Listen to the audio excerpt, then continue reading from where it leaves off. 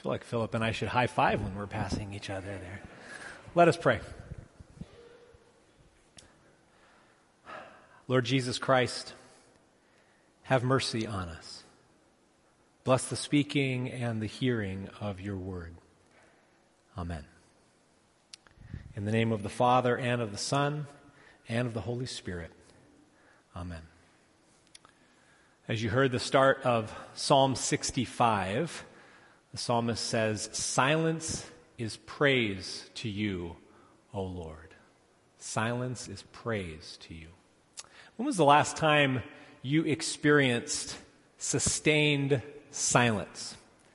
And don't worry, I'm not going to do the awkward pause thing in the sermon.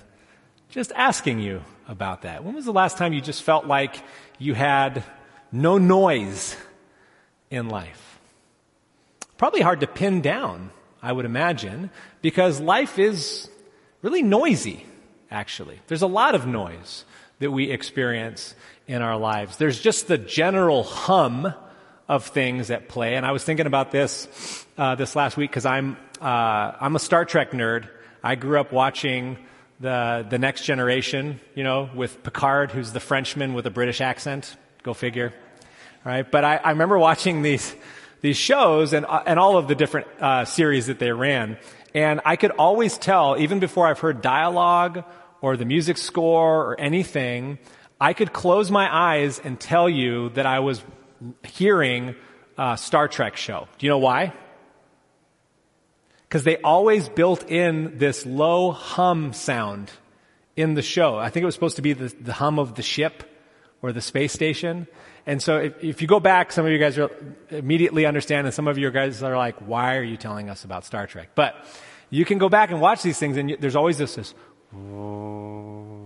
sound. I think they realize there's a lot of dialogue in Star Trek, and people could get bored, so we might as well just put some sound in there. And maybe that's how we feel about things. There's just this kind of a general hum. If you're in your house, maybe you hear the fridge going, or the furnace kicking on and off. If you live near a busy road, you can tell immediately when you're near it and when you're far away from it. I've been, this last week I was traveling, and so I've spent a lot of time in airports, and you just hear the constant noise of the airport, right? People walking around, the people movers doing their thing, the ding of folks being checked in to get on to the plane, the announcements. No, the white zone is for loading and unloading of passengers. You can go watch Airplane if that tripped off for you there, right? So you got all these announcements, you got all this hum, you've got all this noise in life. There's just kind of an underlying noise in our lives. And it's not just those spaces. We also often seek it in our lives. We want some noise in our lives. Sometimes we're uncomfortable with silence. I remember my grandpa, they lived in Southwest Michigan, and we would go visit them on a pretty regular basis. And he had one of these old, massive plasma TVs. And you guys remember with the plasma screen TVs that if something on the picture was left there too long, it would get frozen onto the screen. And on his TV, I won't say which 24-hour news station he was on, but you could see it emblazoned in the corner of his television that he had always had that on. And I knew Grandpa Harvey was not watching 24-hour television, but he always wanted it on. So whether he was watching it or whether it was in the background, he obviously was not comfortable with absolute quiet. He wanted some sound on in the background. My kids do the same thing. Whenever we get into the car, what's the first thing they ask? Music. Turn on some music. And I want to pick it, right? So that's what they're doing. We seek out noise often in our lives. We're uncomfortable a lot of times with silence. And so if it's not just the hum of life, we will seek to create some noise. And then there's just the human chatter.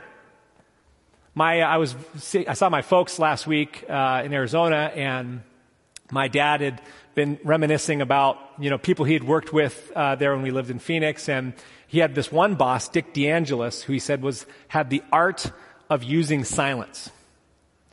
So they would be in a car together, some issue had arisen in the job, and Dick would just When was the last time you sat in silence with somebody? And what was being communicated with the silence?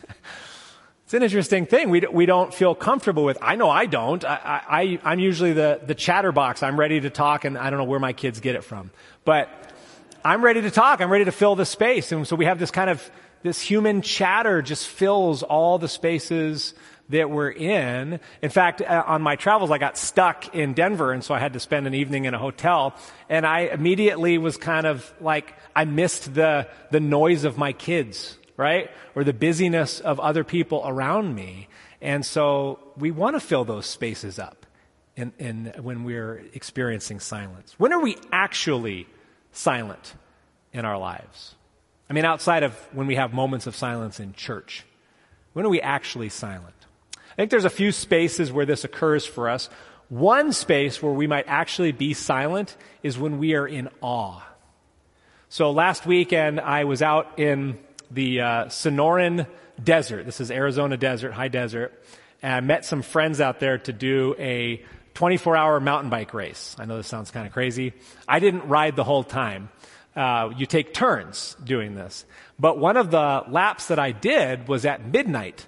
So I got up, got myself ready, got the bike, put lights on the bike, and you go out and ride the lap. It takes an hour or so to get around the course, and you do it at night.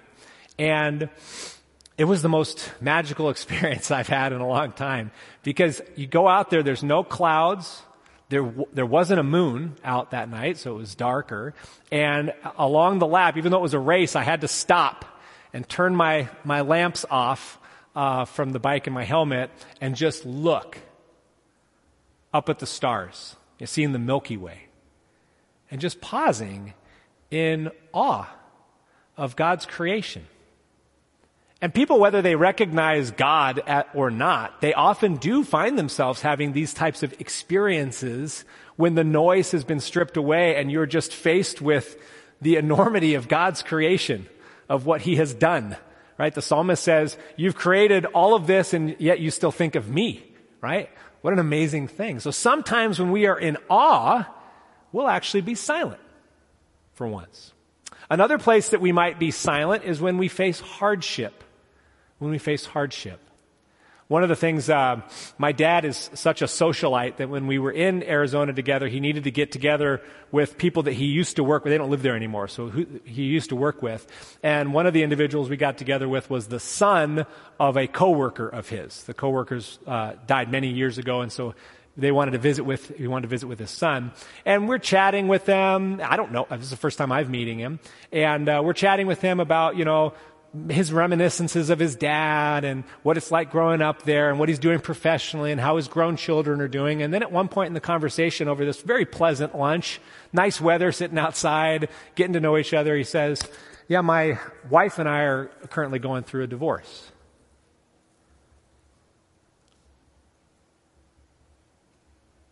We didn't know what to say to him. We don't know him that well.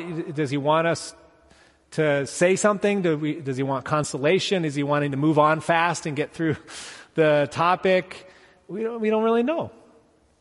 And you know that type of silence as well. Like Job's friends, we give them a hard time because they say too much eventually, but they spend 7 days with Job before they talk in the midst of his suffering. And we know that too. When we're with someone we love who is suffering in some way, maybe it's with addiction, maybe it's mental illness, maybe it's a physical thing that they're suffering through, and we just don't know what to say. We're just silent with them. Feels kind of powerless, right? But God says silence is praise to Him. And Paul tells us that when we don't even know what to speak, the Spirit intercedes on our behalf. And I think this is true not just between us and God, but between one another in these spaces, that the Spirit fills that silence for us. So sometimes we're silent in awe. Often we are silent in the midst of hardship or suffering. And I think we're also silent in guilt, in our guilt. We have a built-in moment of silence when we confess our sins, right? We have that quiet space, and who knows where our minds are wandering in that space there. But when you have felt really ashamed of something that you've said or done, and you can't even form the words for the apology. Silence, right? Silence in our guilt.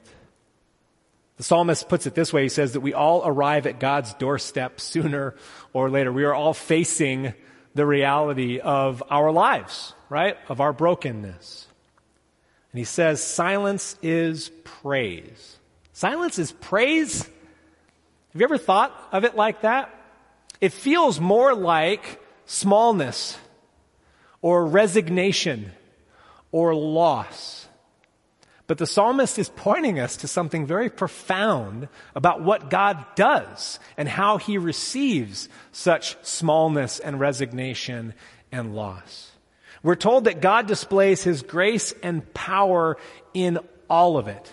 You heard Philip read there in the psalm that he tames the storms of the creation, right? That he quiets the mob.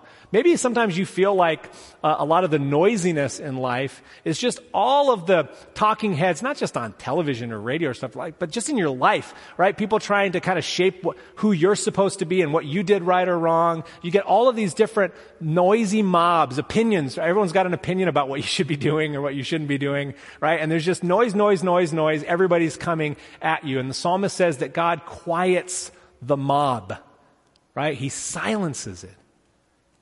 The psalmist says that God even silences the accuser that comes from our own hearts. That God takes our sin and he wipes it away once and for all. Once and for all. This is what God does.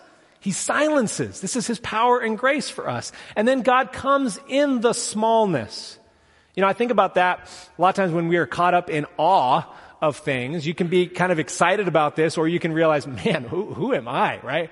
I'm here today and gone tomorrow, right? I will die and be forgotten. This is true. Maybe my kids will remember me, maybe my grandkids, but eventually I'm going to be lost to history, right? And God embraces that smallness with us. Think about this. Silent night, God comes to us. In quiet and in repose, Jesus goes into the wilderness and he prays for his disciples, for his followers, for you and me. Jesus is silent before his accusers, before he goes to the cross. God embraces our smallness and works in the midst of it. And Jesus whispers through that work a word that is greater than the noisiness of the world. He says, "Blessed are you." He says, "Welcome home." God's grace and his power are displayed even in silence. And even when you don't know what to say to God's grace or how to respond to it, this is always a challenge for us. I feel like a lot of times, especially in the church world, we will emphasize the grace of God, and then we're going to spend a lot of time telling you how you should react to it, how you should feel about it, how you should respond to it, what you're supposed to do, right?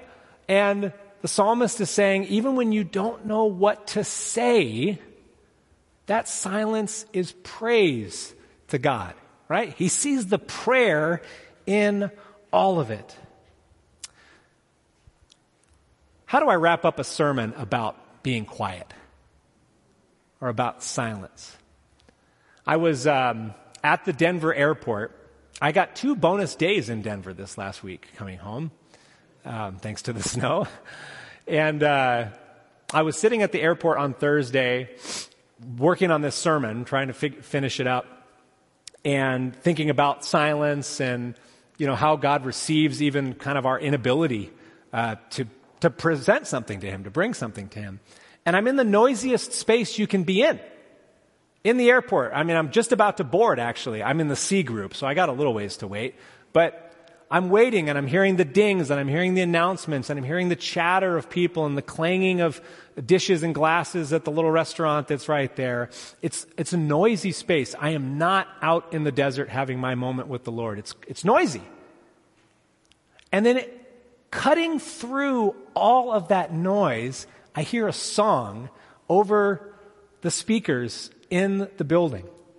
And it's a song by this group called Mumford and Sons. They were very popular some years ago. And not a Christian, I mean, they're Christians, but it wasn't like they were playing the Christian radio. They weren't playing Air One at the airport, right? This is just a popular level song. And the song itself is called I Will Wait, which is a psalm, right? The artist is saying to the Lord, I come home and I'm guilty and you remove my sin, right? He says that we have seen you, right? We've seen Jesus, therefore we've seen the Father, and you let go of all of the things that you have for us, that we might belong to you forever. And it's in this song, he's basically saying he doesn't know what to do with what God has done for him. And so his conclusion is, I will wait, right? I will wait. And so even if you're thinking, oh man, well I got to find more quiet time for myself. Notice that I didn't have any quiet time and God still broke through, right? Broke through that noise with his word and with his promise in the least expected of places and ways. And we're going to conclude the sermon I made Juliet do this for me because I didn't want to just tell you lyrics to a song. So she's going to sing a portion of that song for us, and that's how we'll wrap.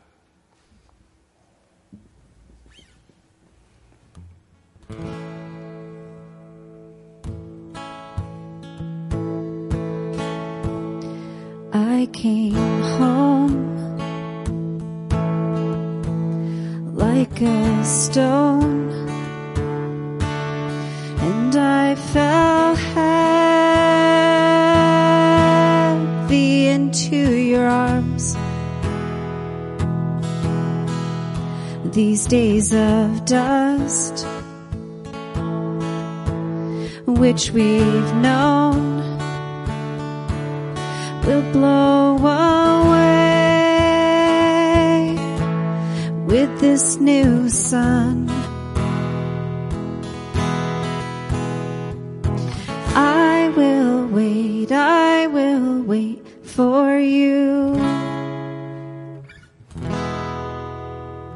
I will wait for you.